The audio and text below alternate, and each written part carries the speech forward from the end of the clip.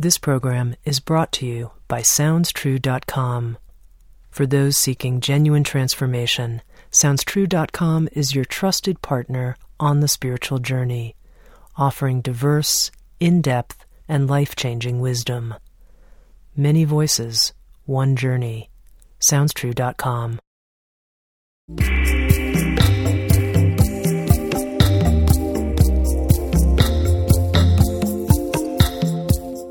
You're listening to Insights at the Edge. Today I speak with someone who is a personal friend, Soren Gordimer. Soren is an author and teacher whose specialty is helping people find ways to reduce stress, access presence, and increase creativity, particularly in relationship to technology. He's hosting a 2-day conference in Silicon Valley, April 30th and May 1st of this year, entitled Wisdom 2.0, which is also the title of a book that he's written. The conference will bring together people from a variety of disciplines, including technology leaders, Zen teachers, neuroscientists, and academics. As far as I know, this is the first gathering of its kind to explore how we can interface with the technologies of our age, from cell phones to social media, with mindfulness, meaning, and wisdom. For more information about the event, you can visit wisdom2summit.com. And now here's my conversation with Soren on Wisdom 2.0. Soren, what's going on? What is Wisdom 2.0? Wisdom 2.0 is this merging of wisdom and technology. So often the movement so far in the tech world has been a complete fascination with the gadgets and with the devices and with all that technology provides. But many people are realizing that having the latest, greatest iPhone or having 1,000 followers on Facebook is actually kind of cool, but also inherently unsatisfying. And that if we're not attentive to our inner world, our inner life, all these gadgets and technologies can just create more stress and more sense of overload and more hurry in our life. And so there's a rising group of people who don't just want to live constantly connected, but who want to live consciously and purposefully and effectively connected, and who want to honor all the great things that technology provides and engage with technology. But the primary place with which they live and the primary focus is not actually externally, but internally. So they want to live consciously while engaged. Okay, so let's break this down from a few different directions. I would like to live consciously. How do I live consciously with these various tools of technology? Let's take my BlackBerry or whatever my mobile connection device is. How do I relate to it with consciousness? I think the primary thing to do is look at where is our priority. So often our priority is on the technology, right? But another way to look at that is what is the quality of attention, what is the quality of consciousness with which I'm beginning to relate to these technologies. So for example, I was in a discussion recently with this person who helped build the whole platform at Facebook, he'd been there from the early days, all the different aspects of it.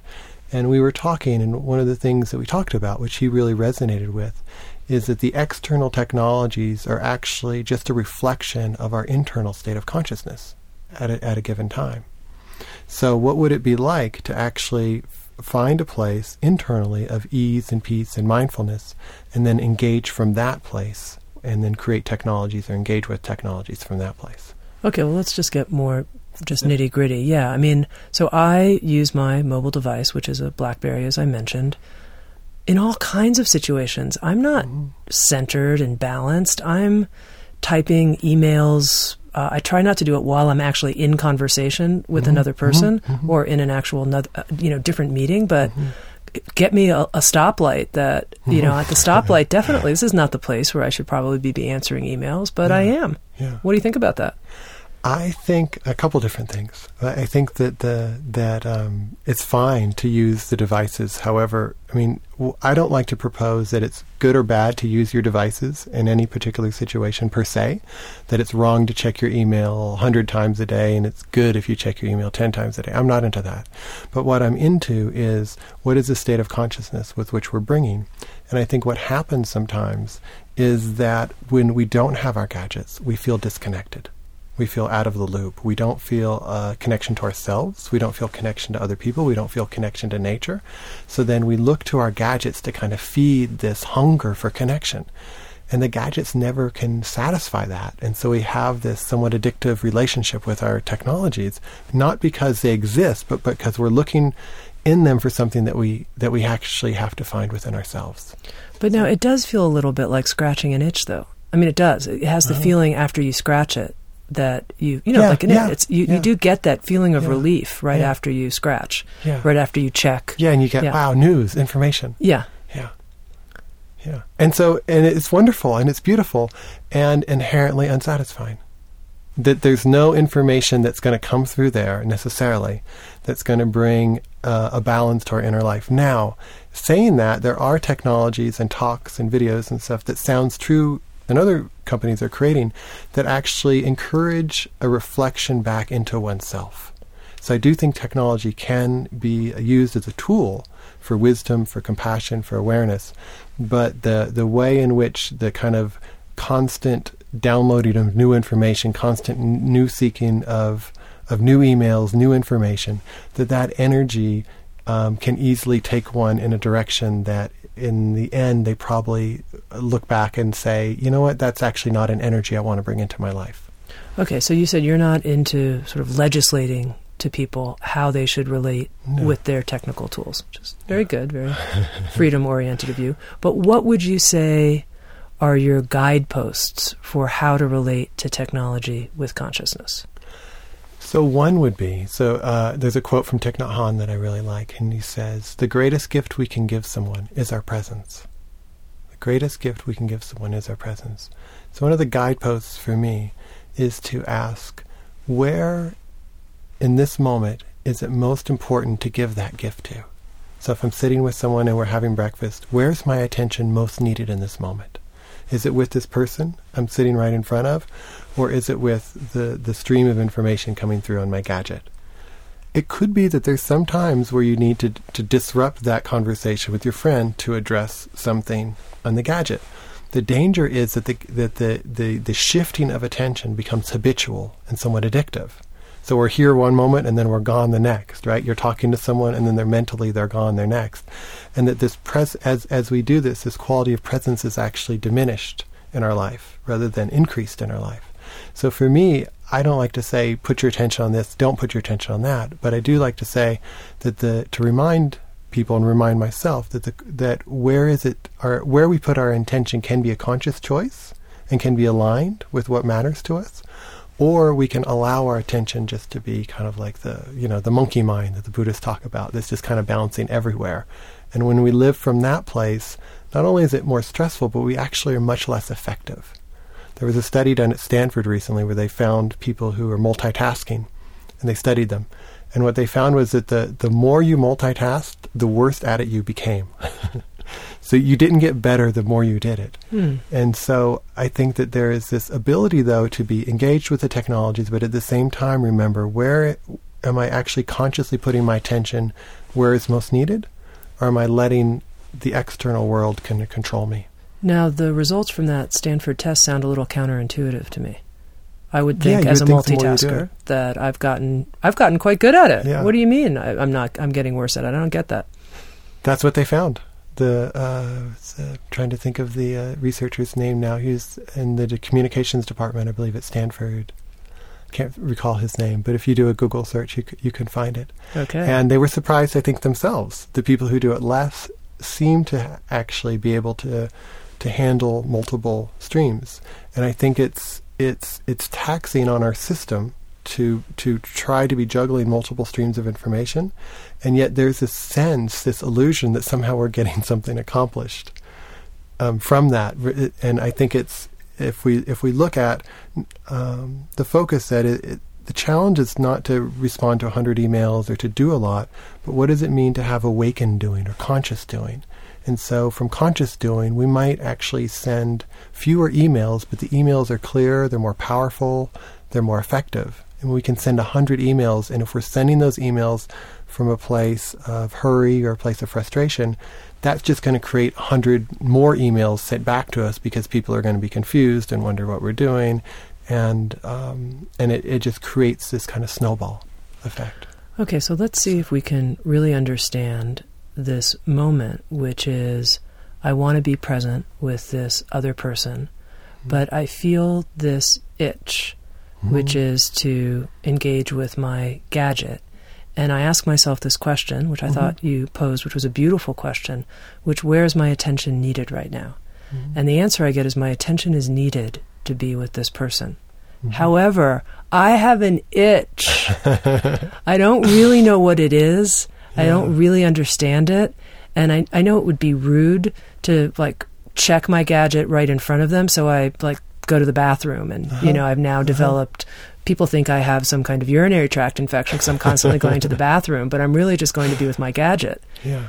So what is happening underneath that even someone like myself who asks that question, where's my and I answer it right with this person. But what is that itch? Yeah. What is this gadget doing to me? Soren, help me. I don't know the answer, but I know more and more of us are in that situation, and I feel the same itch. And we're entering this new world that I don't think any of us were really prepared for. We're almost entered this world where we can now live constantly connected all the time. And if I stopped right now and I checked my email, I would have 10 new emails at least of new information to process. And we've entered this world, like it or not, where this is our Dharma practice. This is our ashram, right?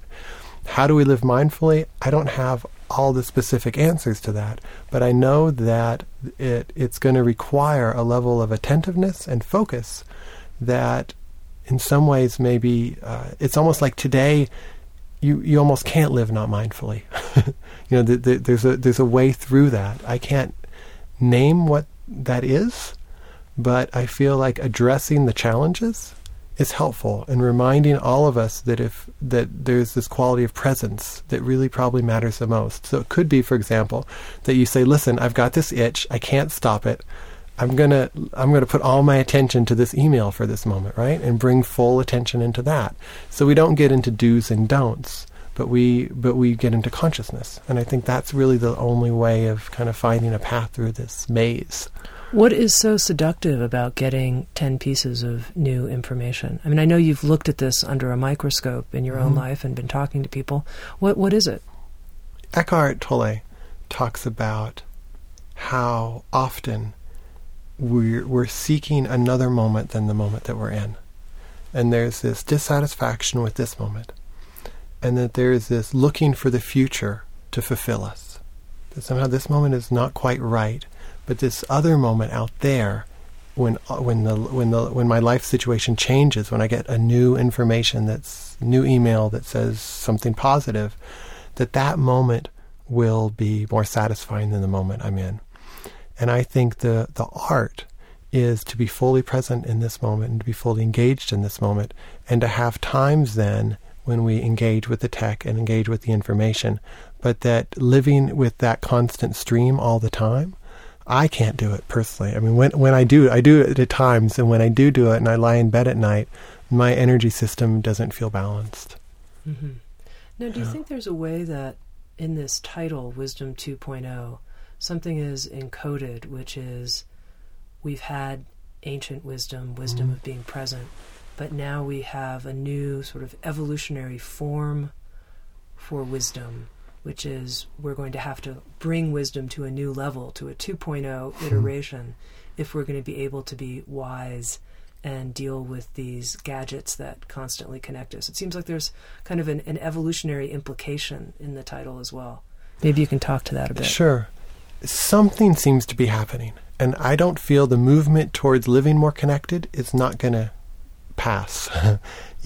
I think that we're going to increasingly live more and more connected. There's little question in my life. Now, there might be some people who actually decide to renounce technology, and they live without a cell phone, they live without a computer.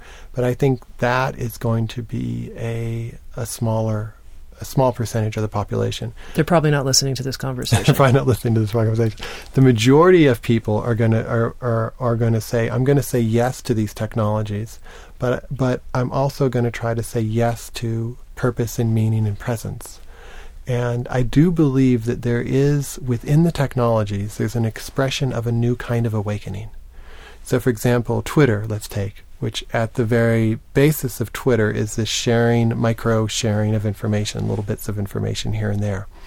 And you decide who to follow and who not to follow.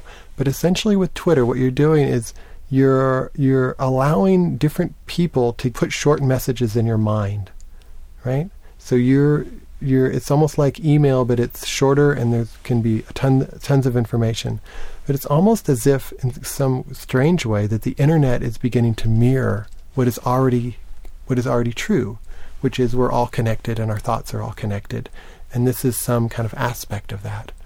And so now, for example, for Twitter, rather than get my news in the past, like when I was a kid, there was 4 news stations, and that's how I got my news, was from these news stations. Now I get my news from friends and from other people, and that there's a sense of community, and there's a sense of sharing, there's a sense of egalitarianism, and there's a sense of once those channels are open, there's a sense of new possibility. And so I do think that there is a consciousness that is emerging, and it's starting to express itself even within the technologies. Okay, well, I want to have a question about that, because Sure. people talk a lot about online community. We're going to be a community online. Yeah. Do you think that the real values that come from community, connection to other people, real warmth and a feeling of like we're traveling together, can that really be accomplished on a technological platform? Or what aspects of community can and what aspects can't? Yeah. I think that the aspects that can is that people can meet around shared interests. So if I'm a young person, let's say, in a small town in Idaho, and I have nobody I connect with, let's say, around Buddhism or some subject, the fact that I can go online and download podcasts and information and talk to other people who are also interested in that subject, that can, for a lot of people, is a huge opening, because they find a community where there isn't one in their immediate environment. Some people are disabled, some people can't travel, a lot of situations, and that the internet provides a sense of community for some of those people. Now, the danger is when that takes precedent over what they call real-life interactions and real-life engagement. And I think the beauty is, can we balance both of those? Because I feel like my experience anyways, and I've been involved in a lot of online communities, is that without some real-life connection, those connections tend to disperse and not be as rich as they could be. So, for example, a lot of the speakers that are coming to the Wisdom 2.0 conference, I actually first met them through Twitter. And I first communicated with them through Twitter, and we got a sense of each other, and I got a sense, hey, this is someone I really want to meet. And then we met in person. And without Twitter or Facebook, I still could have done that, but with the online communities, I can just get a sense of what their interests are, who might be cool to meet. But for me, I then always follow it up in person and then connect with someone, and then our communication's much different. Mm-hmm. Tell our Sounds True listener, Soren, how Wisdom 2.0 became your passion and interest. So, from an early age, I grew up in Lubbock, Texas, a small town in West Texas, very conservative, and had a real strong interest in meditation and spiritual practices, and particularly after my parents divorced and I was going through a lot of suffering. And my father introduced me to Ram Dass and Stephen Levine's work and Jack Kornfield's work. And so I, from a young age, had a real deep interest in spiritual practice, and ended up doing a couple books, writing a meditation book for teens, working in juvenile halls with young people. But when I got to when I got to technology, I realized this is actually, of all the things I've done, this is actually the most difficult place to bring mindfulness to. Uh-huh. Like, I get more lost on the internet than I get in any other facet of my life. And I kind of had this wake up, and I was like, wow, this technology is like kind of taking over my life. And is this really what I want? And I realized, if I'm having a challenge with this, my guess is thousands, if not millions of other people are also having this same challenge. So part of my passion then is, can we make this more of a transparent conversation? Can we foster this conversation in our culture? And that as long as we have the conversation, which is the main conversation now, is how cool are the gadgets, and how can I live constantly connected and get more friends and more popularity on the social networks, that's going to take our society down a certain direction that I don't think in the end we want. And the conversation that I feel passionate about fostering is, what is this sense to engage consciously and meaningfully and purposefully? And to me, that is something that each person has to be able to find themselves, but just shifting the question creates new openings and new possibilities. And what I'm excited about the Wisdom 2.0 conference is that there's people like the vice president at Twitter, the vice president at Google, lots of different techies who are in strong positions who also say, yes, this is an important conversation. We want to be a part of this too. Well, it's interesting when you say this is the hardest place to introduce meditation or mindfulness is in our relationship to technology. Because the insight I had during this conversation is when we were talking about the metaphor I brought forward, scratching an itch. Well, of course, as a meditator, I know what it means to sit in a long retreat and not literally, not move, even when I start to feel physical pain. I know how to be with that pain and not, move my posture 100 different times. But yet, honestly, when I see that little red light go off on my BlackBerry, that means I have a new message, I become rabid. And I've never quite made the connection that I could actually relate to this as a meditation. Yeah. I think that's the only way. The only way is to make it our practice. And like any practice, it's moment to moment. And it's like any practice, it's evolving. But I think as long as we have our spiritual cushion life, and then we have our tech life, where we're as long as those two are separated and they're not integrated, that we're not likely to create this new earth or this new world that we all really want to move towards. Mm-hmm. Now, one of the questions that's interesting to me is, how can we use these technological devices of all kinds, including things like Twitter and Facebook, not that they're devices, but innovations, technical innovations, to support the transmission of wisdom? What are your thoughts about that? I think it's still being explored. One interesting phenomenon, I was just meeting with a woman who started a user on Twitter, and she called it Tiny Buddha.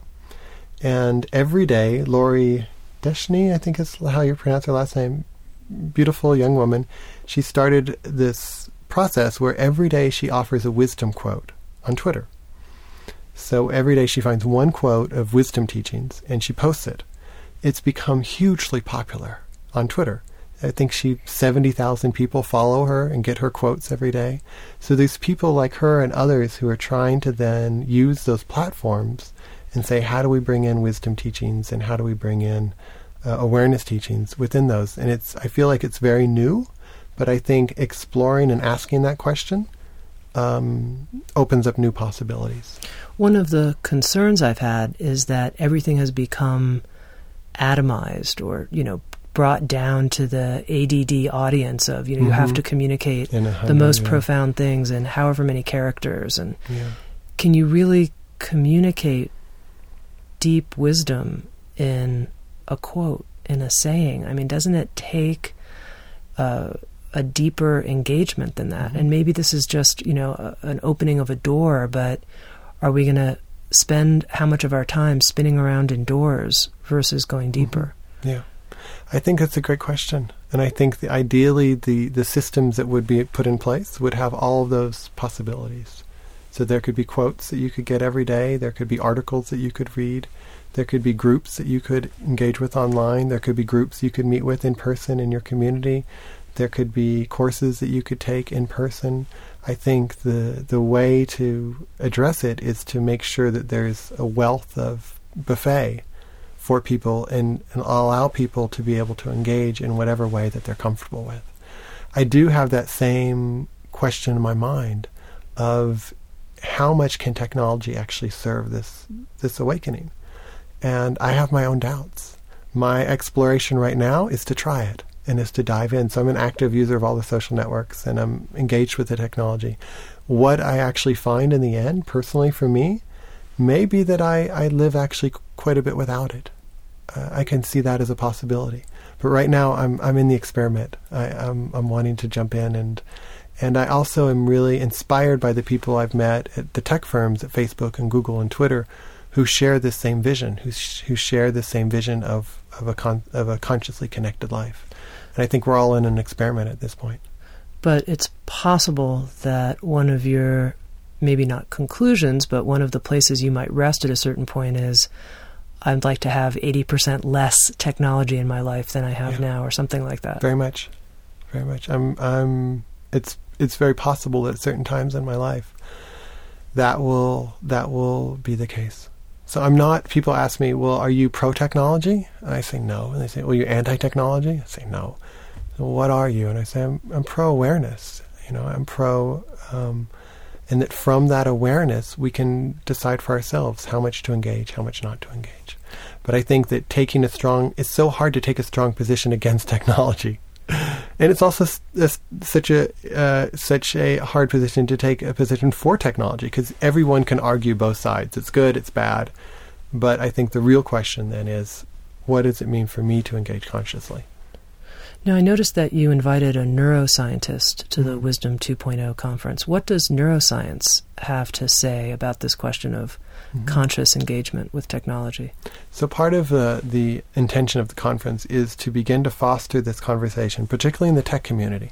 So in the tech community, in my experience of the tech community, every community has a myth that nobody's supposed to really talk about. My experience, every spiritual community, there's like a subtle myth that we just don't talk about anger, or we don't talk about this.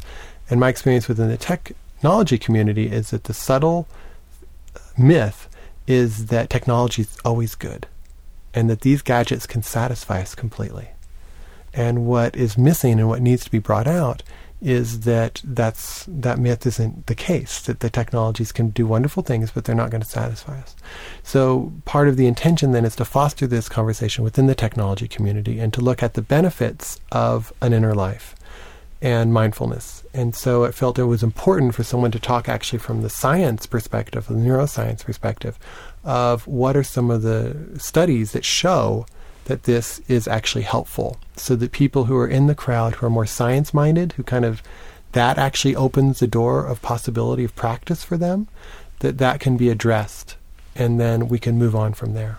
But are there studies that have been done with how checking your email 100 times a day screws up various aspects of your nervous system and things like that? There are some studies that show that it's almost that the same addictive pattern that is true for any addiction is the same with our email.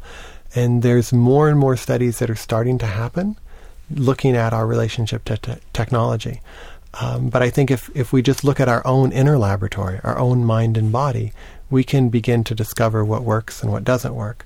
The presentation that I see happening at the Wisdom 2 was mainly going to look at what does science tell us in terms of the benefits of practicing mindfulness, and why is that important to apply to our life.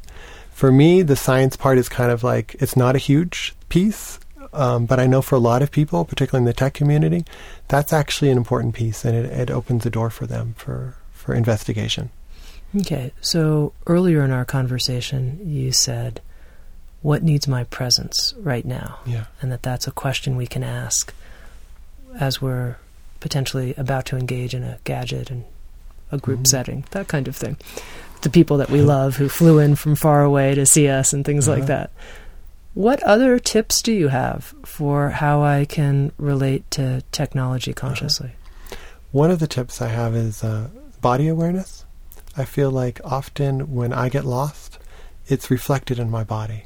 And if I have to ask, what is my state of consciousness at this time when I'm engaging online, usually my body has the answer. If I tune into my body, I can feel whether I'm engaging from a creative place or from a habitual place. And I think that the body awareness, which when we're on a computer, it's so cerebral, and we're so just like down, more information, that the practice of bringing awareness to the inner body is sometimes Eckhart talks about, and feeling the inner body, that becomes a great technique for knowing when we're off and how to get back on. And what you mean by the inner body? I know it's a term from Eckhart Tolle. The feeling, from my interpretation, is the living experience the sensation of life within our body. So it's not thinking about the body. It's not like, how's my body feel? It's feeling the life pulsation, energy force that exists within our body, no matter our life situations. Our life situation may be pleasant, or life situation may be unpleasant, and yet no matter the conditions in life, there's this pulsating energy, vibrancy of life itself that is accessible, that we might also call presence. Mm-hmm. Okay, that's a good tip. Tune into the inner body. Yeah, not in a judgmental way. My shoulders shouldn't be this or that, but in a fun, playful, creative way. Yeah, the inner body. And then from that, does the body do what feels organically like it wants to happen? Do I need to take a break? Can I continue for another 10 or 15 minutes? But coming into a different kind of intelligence, which I think that's the awakening that's wanting to happen on our planet, is a different kind of intelligence deeper than the mind. And what technology is really good at is kind of feeding our mind with information. It's not so good at reminding us to tap into that deeper place of intelligence. And I feel like for our culture and our world to survive, it's going to come from something deeper. Have you run experiments where you've turned off technology for a period of 48 or 72 hours and then compared it to how you feel when you have all your gadgets with you and fully active, fully loaded? It's interesting. I was in Africa for 3 weeks this last year, and I couldn't connect much at all. Cell phone didn't work, and I couldn't get online very much.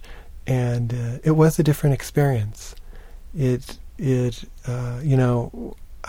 almost like hard for me to remember, though, what it was like before I had email, and that wasn't that long ago. But 5 or 10 years ago, I might lie around and read a book in the evening. It was a different pace. Now, most of my evenings, I'm connected. I turn it off at some point, but it's a whole different pace of life when we live constantly connected. And I think for most of us to do it consciously, there's going to need to be times where we completely unplug and we make space for a different mode of being. Mm-hmm. Because it's a hard life. It's work to process all this information. And you think, well, so what? I'm just checking my email, or so what? I'm just reading this information. But it's for the body and the mind to process that information. It takes work. That's why after 10 hours or 5 hours on the computer downloading information in our heads, we're fatigued, right? Not only are we expecting a new website to open every 10 seconds and having to process that information, but our system can only take so much information. It's like the Zen story with the professor goes to the Zen master, and he says, I'm going to tell the Zen master everything I know about Zen, and I'm going to have the Zen master tell me everything he knows about Zen, and then I'll have all this knowledge about Zen. So the professor goes to meet the Zen master and tells him all the knowledge, all the facts, all the figures he has. And Zen master replies by saying, do you want some tea? And the professor says yes. And he starts pouring tea, and even as the cup overflows, he keeps pouring the tea. So tea is flowing everywhere. And finally the professor says, stop! The cup is full, it won't take any more. And the Zen master says, just like this cup, your mind is full. How can I teach you about Zen unless you first empty your mind, empty your cup? And I think this is a teaching for our culture today, where it's so easy to fill our mind, but without the emptying, without that time of inner, the information, not only do we not digest it and process it very well, but it actually has a negative impact on our system. You made this comment that there are more studies that show that our relationship with email is addictive. We're mirroring addictive behavior. And I can definitely speak from my own experience. I think I've made that pretty clear in this conversation, that I'm an addict. I'm still, I think, trying to figure out exactly what it serves for your life. Yeah. I can't say what it serves for my life is that I feel connected. I feel important. I feel like there's someone out there who's caring for me, who's thinking about me, who wants to connect with me. And so when I get the email and I'm like, wow, someone took some time to communicate with me. Even if I don't like what they communicated, there's still this feeling that someone out there spent some time to connect with me. Right. And I think that's a beautiful thing. But can we feel that just walking down the street and connecting to the trees and connecting to the sky? Can we feel that connection in all these other places? Not just there. I think that's what it does for me. Well, I think that's a really important question, which is, what is this addiction serving? That's really the question you're asking. I mean, that would be the question one could ask with any addiction. Yeah, and I think at the end it's spiritual. It's not a judgmental or like you shouldn't be addicted or you shouldn't long for connection. I just think we so long for connection, and sometimes we forget that the beauty of nature and the connection all around us, and the trees and the birds, and there's this enormous realm of connection that we can tap into at any moment. And the technology is just a part of that. If the technology becomes our source for feeling that, I think that's where there might be a little imbalance. Now, what would you say are the key questions you're asking as we ramp up here for the Wisdom 2.0 conference? What are the key questions that you want the dialogue to be about? There's two parts. The main one is this question of fostering this conversation about what does it mean to live consciously and connected in our world today. How are people doing that? What's working? What's not working? What are ways we could bring more of a sense of wisdom and compassion into our lives amidst this connected life? For me, there's a value in... I know some conversations can just lead nowhere, right? Some conversations, it's just people talking and da-da-da-da. But I feel like other conversations, they're conversations that bring apart a new movement, if you will. Not that I'm trying to create a per se, but a new movement. But I think outing this conversation, as long as anything is denied, as long as anything's suppressed, as long as anything is not transparent, it begins to kind of eat away. And as soon as things become transparent, then it becomes workable. Then we can all have a way of finding a balance with it. So I feel like just your honesty and just other people's honesty, that in itself, it has power to it. And that in itself begins to take what I think is largely hidden in our culture and begins to make it transparent and visible and provide the place to then move from there. Does that make sense? Yeah, you said there were two things. So is that... Oh, and then the second was, now that we are using these technologies, what does it mean if they were to support wisdom and compassion awareness? If they were not just tools to kind of keep us entertained, but if they're actually tools for these qualities, how do we go about creating them? What do we do? What would that look like if there was a happiness app, or what are some ways that they can actually be tools for this greater awakening? I think that's the second question that probably goes hand in hand with the first. Wonderful. I've been speaking with Soren Gordimer, who's the convener and host and creator of the Wisdom 2.0 conference, which will be taking place April 30th to May 1st in the Bay Area. That's correct? Silicon Valley. Perfect spot. If you want more information, it's wisdom and then the number 2 summit.com. So that's wisdom numero 2 summit.com. And Soren is also the author of a book called Wisdom 2.0. Sounds True is a media sponsor of the Wisdom 2.0 conference. It's a topic that I think is important for what we're doing here and important for our listeners. So thank you, Soren, for coming and talking to us about it. Good to be here, Tammy. For SoundsTrue.com, many voices, one journey. Thanks for listening.